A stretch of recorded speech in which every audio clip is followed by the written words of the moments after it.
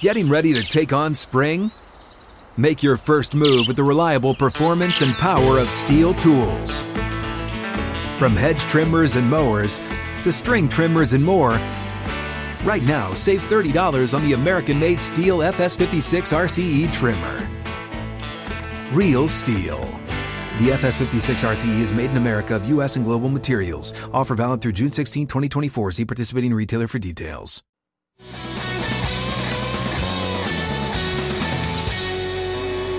Outkick 360 and the Tennessee Power Hour. Glad you're with us alongside Chad Withrow. I'm Jonathan Hutton, David Reed, and Jacob Swanson making the show happen for us. Ellie Sylvia, our production assistant.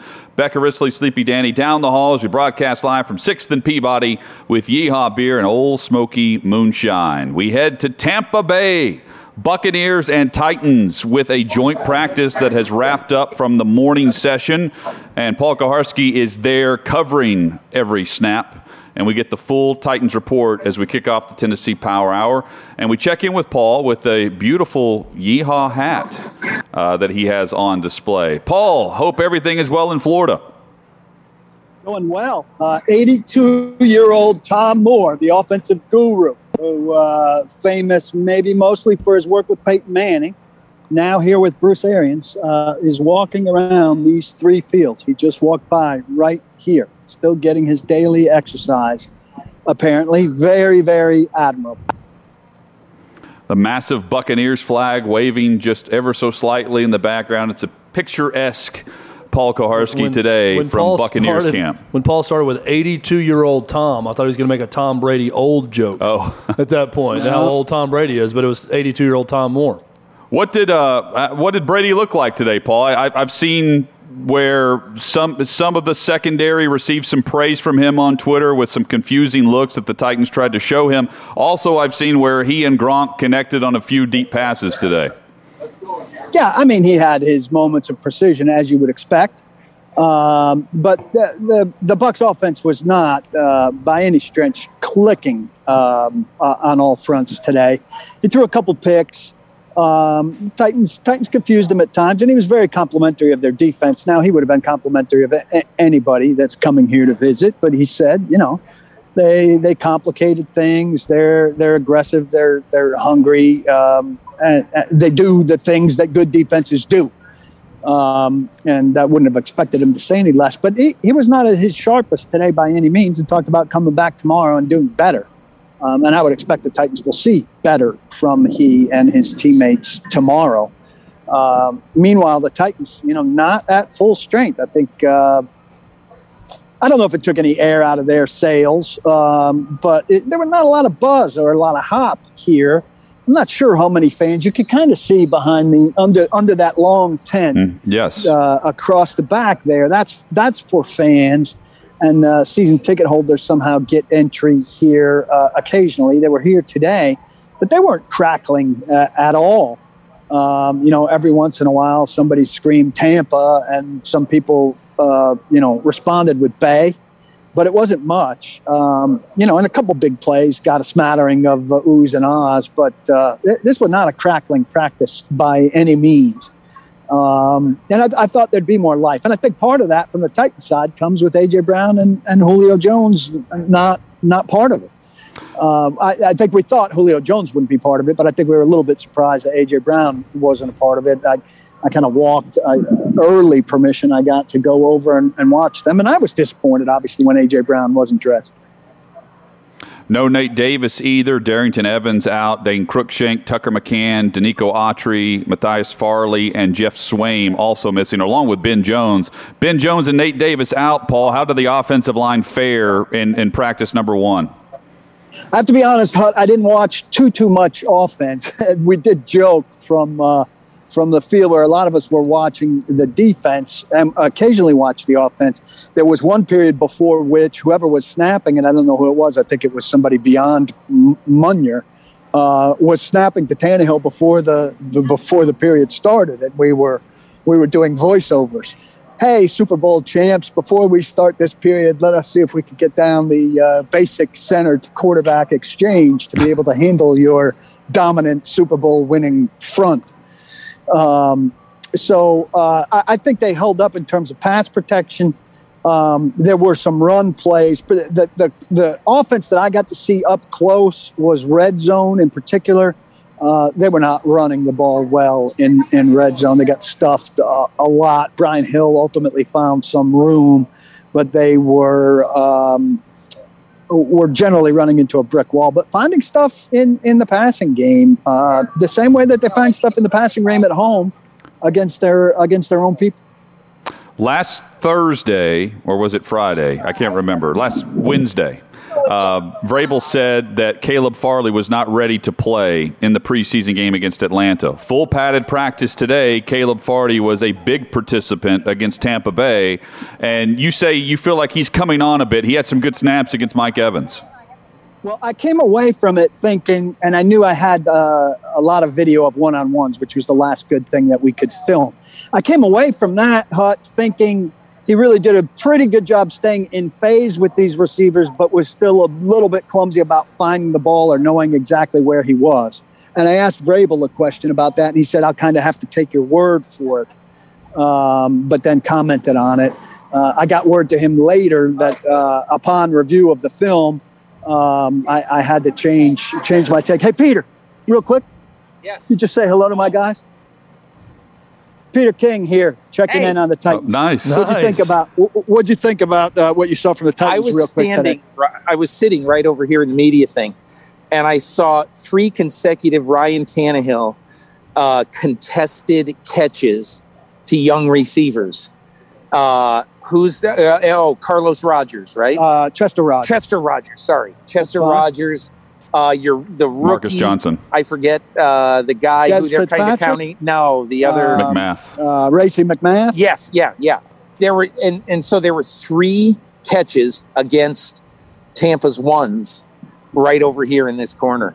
Look, none of us know what's going to happen, but it's interesting to see. I think the Titans offense had a pretty good day, even without, the great Julio and AJ. And AJ. And I think a thing like this is really, really good for young players, because when are they going to have a chance to be able to come up against a different team and go full speed other than in the game? And in the game, you might not be facing the ones. Those young guys played the ones who just won the Super Bowl. Yeah, pretty well. It's a great thing and I mean, Mike Vrabel has to be really, really happy that, how competitive that offense was today. What's your overall feel for this team in a crowded AFC? Well, my overall feel is that everybody's chasing Kansas City, that Kansas City is the king of the hill, but that a couple of things can happen. Number 1, injuries, and number 2, what if I told you that Julio Jones plays 17 games? And what if I told you that Derrick Henry played 15 to 17 games? If those things happen, it's going to be hard to beat the Tennessee Titans. It really is, because I'm assuming A.J. Brown is going to be fairly healthy. He's a young kid. But, I think, there's so many ifs, but I like the Titans. I did not pick them that high when I graded the teams in the offseason, but I think I'm going to be a little higher on them when I pick right before the season. Appreciate you popping in. Paul, all the best to you. Good luck. Thanks Take care. So, Peter King with the check-in. That's great, yeah. He was on my flight. I don't know if you guys know Dominic Bonvisuto. I did not. He used to write for a weekly in Tennessee, and then he went to SI.com, where he edited Peter's column. And he left SI.com, but he continued to edit Peter's column to this day. He went to L.A., and now he's back in Nashville. And his mother passed away. Condolences, Dom. And so Peter scrapped his plan, such a nice guy, and he diverted to Nashville. So he's in Nashville yesterday for the funeral, and then he flew here to resume his trip. So I talked to him at the airport for a bit yesterday, and I knew he was going to be here today, and I was hoping that would happen. So, no, that was very cool. Paul, I'm interested in facilities with Tampa. I'm looking behind you. There's an enormous Tampa Bay Buccaneers flag flying behind you. Just broad strokes. Looking at their setup, looking at their facility, how does it compare to what you see in Nashville? Well, let me show you, Chad. So this is their main building over here, right? You can see that's the long office building. There's an extra building over there, which I think is their weights, maybe. And then we came across, right, that tent underneath the flag is a fan building. And then over here beside me, I don't know how well you can see that, behind that tent, that's kind of their field house and maybe their locker rooms where they work out. So they got a lot of space with these 3 fields. There's more space between their 3 fields than the Titans have. It's a more spacious thing. I'll also tell you that, like the Titans, they are on a little bit of a lake. And I was going to walk over here later, but you can see this water over here. Donald Page, the Titans photographer, George Walker from the Tennessean/USA Today, good friend of mine, both got a shot of the alligator. Apparently there are 2 of them, but there's one of them that lives over here. And if he was in fact where he was earlier, I was going to walk over there and do some of this broadcast, trying to get him over my shoulder. But he is no longer on the banks of the water. He is apparently in the water. I checked before we came on the air. So I thought that would have been a delightful thing. We'll have to settle for Peter King as opposed to the alligator. My apologies. I tried, boys. I tried. Hey, as you pull up, is it obvious who the Super Bowl champions are as you pull up to the practice facility? Well, so you can't see it, but kind of beyond that flag, if I've got my bearings, is the stadium. You can walk it from here pretty easily. There's like a few office buildings and a Panera where I risked it, boys. I ate a bagel this morning after finding no food at the hotel. I tried to break off chunks and eat on this side of my mouth. For those who don't know, last time I ate bagels, I broke a crown, thanks to Sarah and Regan. And on all 4 corners of that, I presume I saw 2 of them. There is a giant sign that says Super Bowl champs. So you cannot be in this vicinity, north, south, east, or west, and not get the messaging. So it's very clear. PK checking in from Bucs and Titans training camp, the joint practice taking place today in Tampa Bay. It takes place tomorrow as well. Paul, 2 years ago, whenever the Patriots were here in Nashville, Brady would take some jabs at Vrabel. Vrabel would do the same with him. Any of that early on in practice today? You know, because you have to get a chip in order to be at practice here, and because the Bucs were out on the field already doing some work when the Titans arrived by bus, I don't know. I know Brady and Vrabel were together on the field a little bit afterwards, but there's a lot of space to cover here, and so you had a choice kind of to watch the playfulness there or to get the hell over there where Vrabel was going to talk when the time came. Or be where conversations were going on and stuff. Pre-practice, I doubt it because Brady was already throwing and doing some early drills with the Bucs back there when the Titans came in over there. I'll tell you the logistics of it. Like I was down at that end of the building waiting for entrance, get my credential, have to wait for a Titans person to bring chips. But the Titans person was on the bus that came in down there. And I wanted to shoot the Titans people coming in down there. So I got permission to run all the way around this field like Tom Moore's doing and go down there and shoot the Titans people coming in. And then after that settled down a little bit, I went all the way back around to go get my chip over there. And then I came all the way back over here to start watching some more stuff. So there was some sweat and some movement. But I think the early interaction because of the COVID stuff and the like was less than it typically would have been. Ryan Tannehill, for instance, said that he didn't get a chance to talk to Brady today. I would imagine they might get a chance to talk tomorrow. But even Tannehill, Vrabel, when he began talking to us, told Stretch, hey, hold the bus for Tannehill because he's got to talk to these guys after I do. And they would have been out of here quicker than that if they could have been. Coming up, we'll discuss Tannehill with the wide receivers who did practice today. He's got a great rapport going with Marcus Johnson and others. We'll get PK's take on that. Plus, we'll dive into the Titans' defense and how they fared against Brady and the Bucs.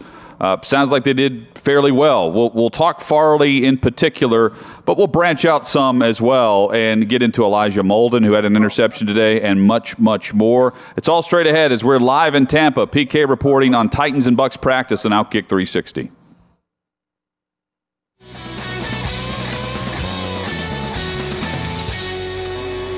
Outkick 360 live from 6th and Peabody with Yeehaw Brewery, Old Smoky Distillery, alongside Chad Withrow. I'm Jonathan Hutton, Paul Kuharsky in Tampa Bay. Beautiful sunny Florida as the Bucs and the Titans held a joint practice today. They'll do the same tomorrow. Preseason game on Saturday evening at Raymond James Stadium. Paul, Caleb Farley played well. Who else in the secondary stood out to you today? I thought Fulton was kind of up and down. There were times that he was a little bit too handsy. It seemed like he, was on the verge of committing penalties and thinking about it. I feel like he's still sorting some things out. Got plays from Jackrabbit Jenkins. I misidentified Farley on an interception that Gronkowski went up in the air. He hit it off his right hand. He hit it off his left hand. It was like a volleyball thing. And Jackrabbit streaked up the side and picked it off. We were really blocked by the Titans, crowding that sideline and not following the directions to stay back there. So he made a play. Molden had a good interception of Tom Brady that I've tweeted out where he undercut a route and made a really nice play. Amani Hooker had an interception of Tom Brady, also kind of low to the ground on a short pass, the kind of pass that typically I think a quarterback would throw, thinking that either my guy's going to go down and get this or it's going to be incomplete into the ground. But Hooker wasn't having any of that. So sporadic plays, but there were also stretches sometimes. Tom Moore, lap number 3. Also times that Brady would make, 10 completions in a row, sometimes underneath. Here's a view of Tom Moore. Do you see him? Yes. Well, there he is. The legend. I should get him on the front side, not on the back side. But I'm trying to give you guys all the color. It's hard not to read into the success of the secondary today. It also, that's a great sign. Also, the wide receivers who did practice, Marcus Johnson continues to have a really good rapport, it seems, good timing with Tannehill. And Peter King mentioned Racey McMath. Chester Rogers continues to be consistent. That's what we want to see. What else can you tell us about the receivers in Tannehill against Tampa and what you saw? In their one-on-ones, this I got secondhand. Nick Westbrook-Akina made at least one big play, and Chester Rogers was good. Then in this period where I told you about the run game not going well, Chester Rogers and Marcus Johnson continued to do what they've been doing, both making very good plays. Marcus Johnson at the left front pylon of the end zone against good coverage. Chester Rogers a yard or two in front of the post against, pretty good coverage on fast plays, bang plays. Both of them making very nice catches. Pinckney had an opportunity. Here's a ball that kind of hung in the air going to the right side that I feel like a more athletic tight end might have been able to go up and wrestle away from the big defender. I think it was a linebacker who was with him. Pinckney's just not that guy, and he's not going to be here. But it was an opportunity for him to go and make a play that he was unable to go and make. But I thought the Titans' offense looked good in those periods. I will say, though, we're on fields that are side by side here. We're watching from the end zone. And I try, guys, not to try to watch both, because if you try to watch both, you end up kind of watching neither. But you do glance over between plays. The Bucs at times were running 3 plays to the Titans' 1 play. Now, the Bucs may be a faster operating offense than the Titans, so that's not a straight-out indictment, I wouldn't say. But we all kind of felt telling. The Bucs, during that one-on-one period, Brady takes a snap, throws a ball, is back in shotgun, getting another snap. It's hard to keep up with. I was like, I'm going to take notes. No, I'm going to film.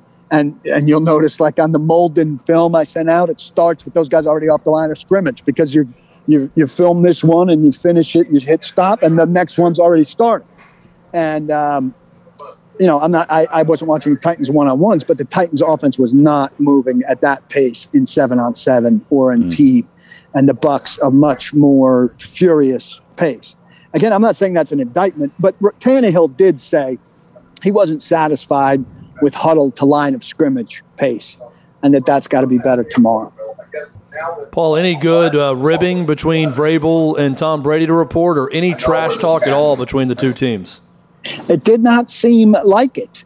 And we were watching particularly Jeffrey Simmons and Ryan Jensen, thinking that that's where something could start.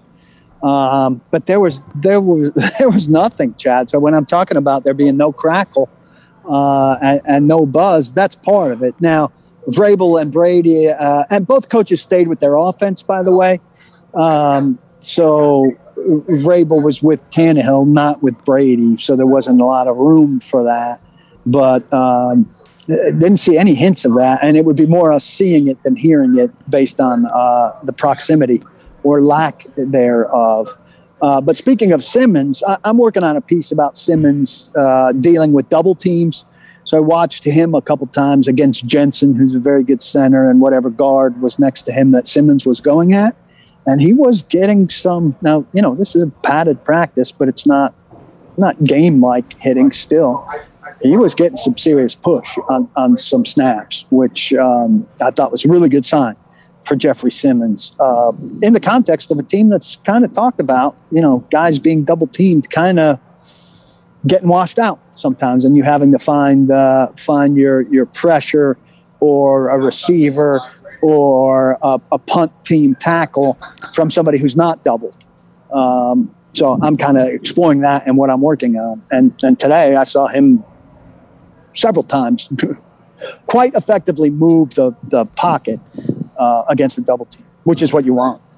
PK joins us from Titans training camp with the Tampa Bay Buccaneers as we broadcast live here at 6th and Peabody with Yeehaw and Old Smoky. Paul, the talk over the last week with the Titans defense has been Rashad Weaver. Did he show up today in the joint practice? I think he did. I didn't. I did not see as much from the edge as I saw from the interior, and honestly, it was harder to see things in tight quarters than it was in space. So I've got more details for you about the corners. I noticed him flash a couple times. You can't help but see that length and the long arm up, as he's coming around the corner and trying to influence plays or get a hand up to bat a pass or things like that. But I didn't notice the edge guys as much today as I noticed the interior, or even pressure-wise, some of the corners involved. Christian Fulton, for example, was coming to help on a run play at one point in time. Really got stood up by a tight end. I didn't catch his number, but jolted, maybe a little bit surprised that a block of that caliber was delivered in that situation. I think he probably woke up to that the rest of the session. But I will look more for those edge guys tomorrow. They did have a period. Well, they have some of those running periods that involve more of the front while the one-on-ones are going on with the pass that everybody's more focused on. And a lot of that, again, is about what's in proximity, and that's filmable. So I don't know. We could make a committee decision. Do we want to see pass rush tomorrow more than we want to see one-on-one receivers? I think if A.J. Brown's out tomorrow, we'd like to see him go against the Bucs DBs. Yeah, I agree on that. If AJ's practicing, and it's hard. It's hard to pass on the ball in the air. Yeah, look, it's also a big storyline right now that Julio and AJ are not practicing because among all the receivers that are in getting the work, to me, Julio, I was asked this last night, should Julio Jones play in a preseason game if he's available? I absolutely say yes. He should get some snaps with Ryan Tannehill. It is imperative that we're hearing all about Marcus Johnson and A.J. Brown. We know A.J. Brown and Tannehill have a great rapport with the timing and the routes. I want to see that I want to see that come together for Tannehill and Julio Jones. And you can say, well, it's important about getting him ready for September the 12th.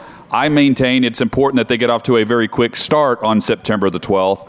Julio not practicing is a bigger storyline than him just getting healthy for the regular season. They need to be on a nice rapport with their quarterback, and right now they're both watching from the sideline. Yeah, Tannehill talked today about what he can do with Julio and AJ with them not out there, about how much they talk inside the building and look at stuff together and talk through. But talking through Hut and Chad, is we all know, you can talk up a storm in there, but not timing things up, like what you don't do out here can't be made up for, no matter how many hours you're spending in there. So I don't know, Hut. I'm nervous about him playing in a game. If he can get those snaps under controlled circumstances, they do outside against their top corners, in something that we don't even see, at a closed piece of practice, which closes after the 26th. If they feel like they can get sufficient work of that in, that'd be great.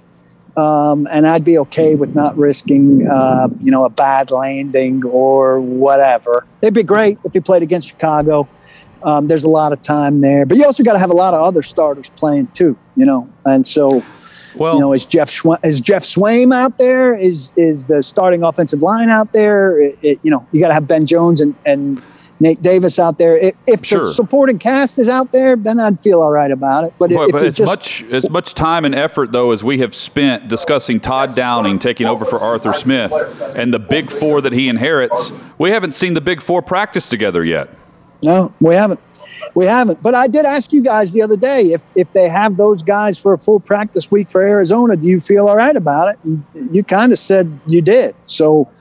No, and not kind of. I do, but I mean, maybe the plan all along is to not practice Julio Jones from the jump, and they're going to have to really manage him during the season anyway. But I do think it's important that they get some reps as a full offense prior to week 1, and right now it's not trending in that direction. No, it's not. But you never know what's going to happen the game plan week before Arizona. I don't think their plan was to not practice him because he was practicing, not an all-out practice, but still that individual period and the light 7-on-7 stuff he was doing is not insignificant. I agree. Right, those six minutes with Tannehill and A.J. Brown and Julio Jones is kind of what I'm talking about. All that time you spend in the building, then you come out and say, okay, the top of the route is going to look like this, and it's going to take this much time, and blah, blah, blah. And I think, they probably did some of that at the walkthroughs that they do daily that aren't open to the press. And the combination of those two things is a lot more than nothing. It's not a lot, but it is a lot more than nothing. Paul, we got to get a daily kicker update. How was the great Sam Ficken at practice in Tampa today? He was good today, Chad, and he has really settled in. Now, the Bucs weren't rushing the Titans. This was a Titans-only period, so it was just like the same thing that they would do in Metro Center. But he kicked from a variety of distances, and he missed only one from 48. It's good from, we were estimating, 30, 38, 42, 47, wide left from 48, 39, 30, 50, 33. So he made all but one from 48. I'll take 9 for 10. Yep, absolutely. Based on what we've seen to begin camp, it seems as though both guys were settling in, and McCann, who didn't practice today because of the injury in Atlanta, continues to be on the mend. Sam Ficken now has the opportunity ahead of him as they have the joint practice against Tampa in the preseason game this week. Marcus Johnson continues. Yeah, go ahead. One thing on the kicker, and I'm sure you picked up on it as well. Charles Davis, I think, said it, or one of the guys said that Mike Vrabel, and this is a good detail for the broadcast to have, wanted them both to hit 200 kicks. His intention was to evaluate 200 kicks. So I haven't sat down and kind of sketched out, if they're trying 10 to 12, usually it's around 10 to 12 on a kicking day, which I would estimate is 2 out of 3 days. I wonder how close they are to 200. Ficken obviously came in late. He's going to come up short of that. But now McCann's chopping off days for injury. Right. But I wonder where they are in the ballpark of 200. Paul, Marcus Johnson continues to shine. I'm curious. We know A.J. Brown, Julio Jones. We know Josh Reynolds and Marcus Johnson are on this roster. If they keep 6, who are the other 2, considering that they have 2 rookies right now? They also have Nick Westbrook-Akina, Chester Rogers, who is on this roster right now based on what he's done in camp. At least I would presume so. Cam Batson is getting more and more opportunities. How are they going to pick and choose who to keep at the back end of the wide receiver position? Yeah, who's the best special teamer almost always wins that. So if we're saying Julio Jones, A.J. Brown, Josh Reynolds, Chester Rogers, and Marcus Johnson. And I feel pretty comfortable with those 5. Who's 6? It can't be Des Fitzpatrick right now. He's just simply not good enough. He doesn't have a great case. He played a little bit of gunner today, but they threw a lot of gunners out there today. I have a funny special teams moment in a second. Yeah. Nick Westbrook, Akina did some things today. Maybe he's resurfacing a little bit. Racey McMath would be a lot about being gunner, and I don't really love a 6th receiver that's just up to play gunner. Cam Batson, Mason Kinsey. Mason Kinsey's been the best of that group, I would say, in recent weeks. Batson, if you like him as a double return guy, even if he's not your starter, and for the jet sweep thing, I think that's pretty wide open. Nick Westbrook-Akina may be the best player of that group. This is going to sound like a knock on Mason Kinsey. Mason Kinsey has had a really nice camp. It's just the wrong year to have a nice camp with the Tennessee Titans right now at wide receiver. I absolutely agree with you. Yeah. And here's the other thing about Mason Kinsey. Look, Mason Kinsey, you could throw the white guy stereotype on him, but he's kind of a quintessential slot receiver, right? Well, yeah. The Titans could have used a slot receiver last year once they lost Adam Humphries. And he was cut by the Patriots twice off their practice squad during a season where they lost Julian Edelman after 5 or 6 games. Now, I think he's probably significantly better now than he was when the Titans cut him coming out of camp and when the Patriots cut him those 2 times. But I just feel like if the Patriots couldn't grow him into that guy when they've got a history of growing those guys, I tend to think like people have seen a ceiling. Paul, what is the proper level of disappointment if Des Fitzpatrick, a 4th-round pick, is the one that's cut? Because there was a lot of anxiety about not getting a receiver earlier in the draft. And fans thinking, hey, they waited too long to go receiver. They get Des Fitzpatrick to some fanfare because he had a good career at Louisville. If he's cut as a 4th-round pick in year 1, how bad is that for the Titans? They traded up to get him too, Chad. This is a great topic. Here's my thinking. From what I gathered, scrap 7th rounders. In the last 2 years, 8 players drafted, 8 drafted players have been cut at cutdown day. I think they've drafted maybe 1 3rd-rounder, and the rest are 5th and 6th rounders. One of them has been claimed off waivers. So I don't really understand the huge fear factor about Des Fitzpatrick being claimed for starters. Secondly, if you lose him, you lose him. I mean, some sucker team's got to have him on their roster for 3 weeks. Great for them. Mm-hmm. Look, it's a miss at this stage. He's got to be further along than he is. So that's disappointing. You traded up for him. The one justification I could have for trading up for him, and they did this with Dane Cruikshank, so I don't think it works, but this is my understanding of what might happen with Des Fitzpatrick is, and it's definitely what happened with Dane Cruikshank. They have a batch of safeties or a batch of wide receivers and say he's the last guy in that batch.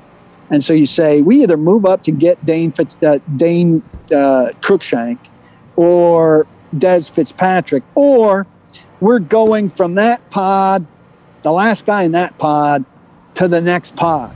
And we feel like the next pod is substantially a step down from that pod. Now, you can argue with the scouting, Chad, of course, on that, right? Now, I'm setting the scouting aside. Their rationale could be, hey, we need to be sure that we get a guy out of that pod. And a Dane Cruikshank is the last guy available in that pod. And Des Fitzpatrick is the last guy available in that pod. So we're going to be aggressive because we came into this draft saying we're getting a guy out of that pod. Now, I think if you're John Robinson and you're honest with yourself, I'd prefer that he cut the guy instead of keeping him over somebody better. And I think you could legitimately say, given a COVID year, we did not have a full sense of what we had in Marcus Johnson and Chester Rogers. And I had no idea these guys were going to come out here and be as good as they've been. So I'm not going to say flex my muscle, give me credit, but the Titans do deserve credit for having found Marcus Johnson and Chester Rogers. Chester Rogers was hurt last year. He was on the practice squad. Marcus Johnson came in and is better than they could have expected. And so I'm willing to to say, if you're going to make sensible cuts based on what you have right now, don't keep the 4th-round draft pick who's not as good. Keep these 2 guys who were fines, and it doesn't matter how you assemble the roster. We've seen regimes that would keep a draft pick at all costs. They have 2 guys who are better than that draft pick, who deserve to stay ahead of that draft pick. And it turns out all that panic about receiver gets solved by trading for Julio Jones if he's healthy, and by the fines of these 2 guys who didn't cost draft capital. Now, you should have got something with that 4th rounder also, but you didn't. Well, I mean, yes, those 2 guys have been better, and they found them. But the problem with Des Fitzpatrick is that Mason Kinsey and Racey McMath and Nick Westbrook-Akina have also been better than him. Also been better. That's the issue. It's not that Marcus Johnson is better right now as the 4th receiver. It's that Des Fitzpatrick isn't worthy of being number 6. No, it's a problem. I mean, it's a miss. But, if the rest of the draft turns out to be all right, I'm trying to think of the 19 draft was the good one, right? There was one dud in the middle of there somewhere. So yeah, hopefully this is that. I don't think the guy clears I think the guy clears waivers. You put him on your practice squad, and maybe – next year he's Chester Rogers or Marcus Johnson. I don't know. But right now they don't need what he has to offer because they have a lot of better options. Drafted the round ahead of Fitzpatrick was Monty Rice, who went down today. I try not to read into the tweets that say that he's carted off, because sometimes that can mean just sheer distance from the practice field to the facility. Or to get them into the wherever it might be. What happened with Monty Rice, and is it serious? I think he would have liked to have been carted off the field, Hut, but that they really wanted to keep this thing moving along, and they were very encouraging that he'd get up and get off. So he was aided significantly to get off. Looked like lower right leg. I'm thinking probably ankle, maybe bone, lower leg bone. I don't know. I don't know exactly what happened, but I was surprised that they hustled him to the degree that they did. And I was not surprised that they put him on a cart shortly thereafter and got him off. It was a long way. It was not too far beyond that goalpost on that 3rd field. But he was in a lot of pain. I'm not like, oh, that guy's season's over pain, but like he's not going to be out. He's not going to be out here tomorrow. Well, it's another opportunity for David Long. I mean, if you're just looking at just where guys rank on a depth chart, David Long had a really nice game against Atlanta, had the interception, did some things in pass coverage we haven't seen from him, especially in zone coverage. He's improving in year 3. Monty Rice drafted, and I mentioned I wanted to see him compete with David Long. Now that Monty Rice is down, at least for the short term, at least, another opportunity for David Long to ensure that he's next man up at that middle linebacker spot. And another guy who, Nick DeZubnar, resurfaced at that Friday night practice, right? He was in Nashville for an hour, Monday night practice, the days get jumbled. Was a special teams player for this team last year, where they went pretty deep at inside linebacker, if you think about it, because they had Long as a legitimate backup, and then they had DeZubnar, Bates, Compton, all playing special teams. Now, they could head in a direction where they have an extra wide receiver or an extra safety, where, by the way, they can't stay healthy right now, or an extra, But DeZubnar, I think now, is competing not against other inside linebackers. He's competing with back-end guys at other positions for a final special teams slot. And so he's got a chance of making the team, because right now, you got the 2 starters in Evans and Brown, and you got the 2 backups in Long and Rice. Will there be a 5th inside linebacker? There's not a necessity for a 5th inside linebacker, because those 2 guys should be pretty good depth in terms of stepping in. But the 5th outside linebacker could be a non-defensive player who plays special teams and then would give you some depth if somebody got hurt. I would think DeZubnar's the leader of the pack there. Jan Johnson. I mean, we joked about not knowing who that was. I know one local media guy put him on his roster because he was looking for a 5th inside linebacker. I'm not looking for a 5th inside linebacker that hard to put Jan Johnson on.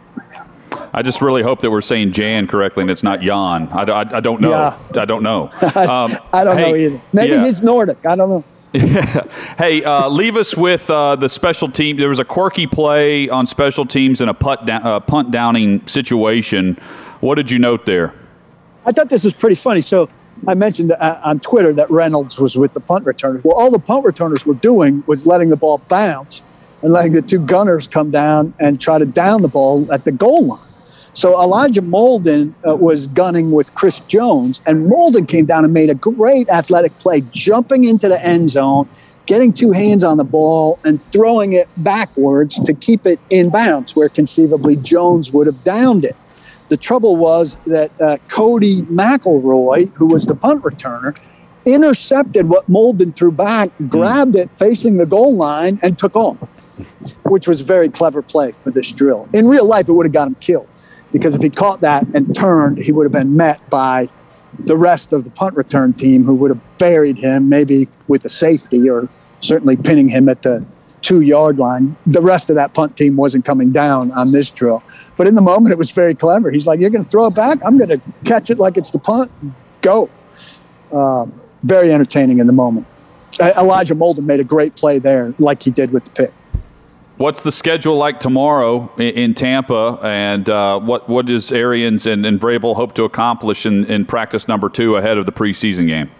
Well, Arians, I just caught the beginning of him walking by this tent to grab my stuff to go talk to the Titans over there. Arians was starting his press conference. Our friend Sarah Walsh was a little bit late arriving, and he was giving her a hard time. He's like, come on, Sarah, like he waited to start until she was there. And he's opened up by saying, like, we're just dropping the ball all over the place. It's absolute nonsense. He was throwing some curses around.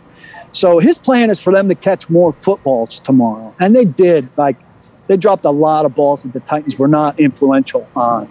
That has to be better from a Bucs standpoint. That element of their game did not look like defending Super Bowl champions.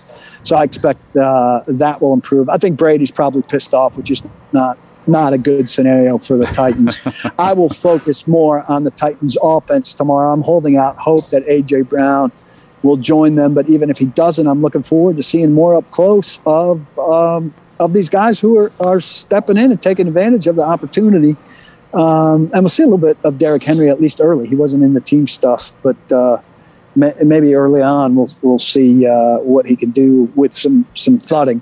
Because I'm sure all these guys are going to be wound down after that practice and be standing on the sideline at Raymond James Stadium on Saturday night. PK joins us tomorrow and on Friday live from Tampa. Paul, enjoy sunny Florida. We've got the parlay coming up. We're going to win some money, and we'll check in with you tonight. Great to be with you guys. I enjoyed it. We'll see if we get this flag behind me tomorrow. I come up with something else. Paul, get Sarah Walsh to join you tomorrow. She's not going to be here, and she had to scurry today. Unfortunately, timing didn't work out. You had to settle for Peter King today. I'll see what I can do tomorrow. All right, Paulie. PK checking in from Tampa. See ya. Sarah Walsh on Friday is what I just heard. Sarah Walsh on Friday. That's right. That's right. Coming up, the 360 parlay with a twist. We'll tell you who's selecting today. That's next on Outkick 360.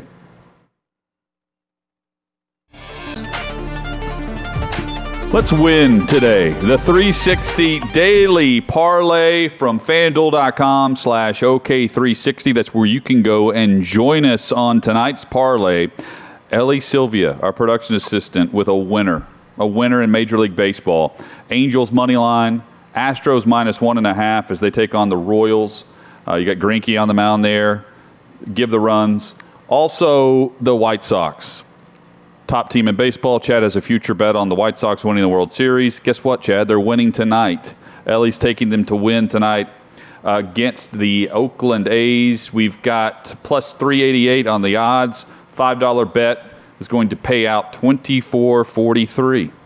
Well, the goal is to win every day, but we don't always accomplish it when it comes to daily parlay. The knowledge today is that we will win with Ellie Sylvia's daily parlay, and because Ellie did so much research on this parlay. I saw her there crunching numbers. She was looking at, daytime versus nighttime statistics. She was looking at everything for those games. So we feel very confident in today's daily parlay. Analytics expert, Ellie Sylvia, with today's 360 parlay. You could be an expert as well. She's the Paul D. Podesta of this show. It doesn't take an expert to figure out that this is a great deal. Risk-free bet. First-time users, risk-free bet with FanDuel.com/OK360. Follow the link on the screen, FanDuel.com/OK360. Risk-free bet up to $1,000, which means, Chad, if you bet $1,000 on your first bet at FanDuel and you lose, you will get the money back in site credit to use on a future bet. And if you win up to $1,000, you're keeping the money. It's risk-free, as you like to say. If you were watching the show right now and you are not signed up with FanDuel and you do not have an account, and we just laid out all of that great information for you about the $1,000 risk-free bet, and you still haven't signed up, what are you doing? What are you waiting on? Now is the time. Get off your ass, sign up, do it. It's a $1,000 risk-free bet. Make it happen right this second. FanDuel.com/OK360. I beg of you. You can also go to the screen right now. Put your hand on the screen, and it's that simple. You can risk-free up to $1,000 with FanDuel.com. You can also join us in person in Knoxville, September 2nd. We're kicking off the Outkick and Fox College Football Bus Tour with Outkick 360, and Fox. We are on the road with the Tennessee Volunteers to begin. We then go to Charlotte on September the 4th for Clemson and Georgia, and that's just the first weekend of college football. And if you are going to be in Knoxville or Charlotte and want to be a part of any VIP activities with Outkick, let us know. There will be some perks for VIP members. Outkick After Party, Uptown Bar and Grill on the Strip, Cumberland Avenue in Knoxville. That will be after the game, right when the game ends, Thursday night, September 2nd, Tennessee and Bowling Green. Hutton, we will be there with Outkick 360, 3 to 6 p.m. Eastern Time. That's right. Important show note. We are moving times, 2 to 5 Central, 3 to 6 Eastern. It starts the Monday of that week, August 30th. We'll be hammering that home, telling you more about that in the next couple weeks. But that Thursday, September 2nd, we will have our own Outkick 360 version of a college football pregame show, 3 to 6 p.m. Eastern on the Strip in Knoxville, Uptown Bar and Grill. Really looking forward to it. Hoping a big crowd will be on hand as we get ready to kick off the college football season. And how sweet of a time this is, Hutton, that we're going to have actual games to talk about very soon. Well, and we're taking this on the road. You know, we're not going to be sitting here analyzing games. We're going to do that during the week, and we can't wait to do that for college and pro. But now we get to go out and tailgate with the Outkick and Fox bus, take it on the road, and be live on the weekend from the biggest games across the South. And it starts with a massive top 5 matchup as Clemson takes on Georgia. And one of the biggest rivals for Georgia historically has been Clemson. First time ever that they'll meet as 2 top 5 ranked teams across the country, and it's right out of the chute. Theory for you. This is great for Georgia because if they beat Clemson out of the gate, you take them, they're the lead dog in the SEC. They've been chasing Alabama, right? Yep. You beat Clemson. They only have one other top 25 opponent currently on their schedule. What a massive game for the Georgia Bulldogs. Big if. They got to beat Clemson, because if not, it's going to be the same old, Kirby Smart is never going to win a national championship type talk if they lose that game. And let me say this also. We're in Knoxville that Thursday night with the show, and I love my alma mater. That's going to be the worst game in terms of matchup we go to all year, right? Tennessee Bowling Green, we're there because that's the kickoff of the season. We're close by on the way to Charlotte for Clemson, Georgia, which is top 5. So, I mean, people may be seeing that thing, Tennessee and Bowling Green. Couldn't come up with a better matchup for the first one. On the way to Charlotte. It's a great way to kick things off for Thursday night, and people get excited about football on a Thursday night to kick off the season. We're going to be there for you in Knoxville, Tennessee Bowling Green, but that's just the prelude to matchups like Clemson, Georgia, in Charlotte, and other SEC matchups that we're going to be at with Outkick all season long. Chad, look at the time. In a matter of 45 seconds, the alarm on Sleepy Danny's phone is going to go off. He will wake up and start editing video for the show that posts on Instagram, on Twitter, and across all the Outkick platforms. It's almost time for him to wake up. Shout out to Becca Risley making it happen today. It's also good news for Danny that this current showtime lines up perfectly with his midday siesta where he's asleep. But now that we're moving times, he's going to be wide awake. I'm not even sure if for they the knew we were entirety of the moving show. times. Do they even know that? They just learned this. For the entirety of the show. Danny still doesn't know. It's not my problem. Yeah. They're going to figure it out. I'm not. We'll let Paul let him know. I'm not chief communication director of any of these companies. I do as I'm told, and we've been told a while back. So. Shout out to Ellie making it happen. Figure it out. We've got the debrief on Instagram. We're about to go live there. Thank you to David Reed, Jacob Swanson, Jakob Swanson, making it happen. Lance Lee, feel better. Big thanks to 6th and Peabody as well. Great host here for the 6th and Peabody broadcast studios with Yeehaw and Old Smoky. Back at it tomorrow for Outkick 360 across the Outkick network. Hey, it's Jonathan Hutton. Thanks for listening to Outkick 360. Be sure to subscribe to the show to have the latest podcast delivered to you each and every day. And give us 5 stars. It helps us grow our network and provide you with more great podcasts like this one.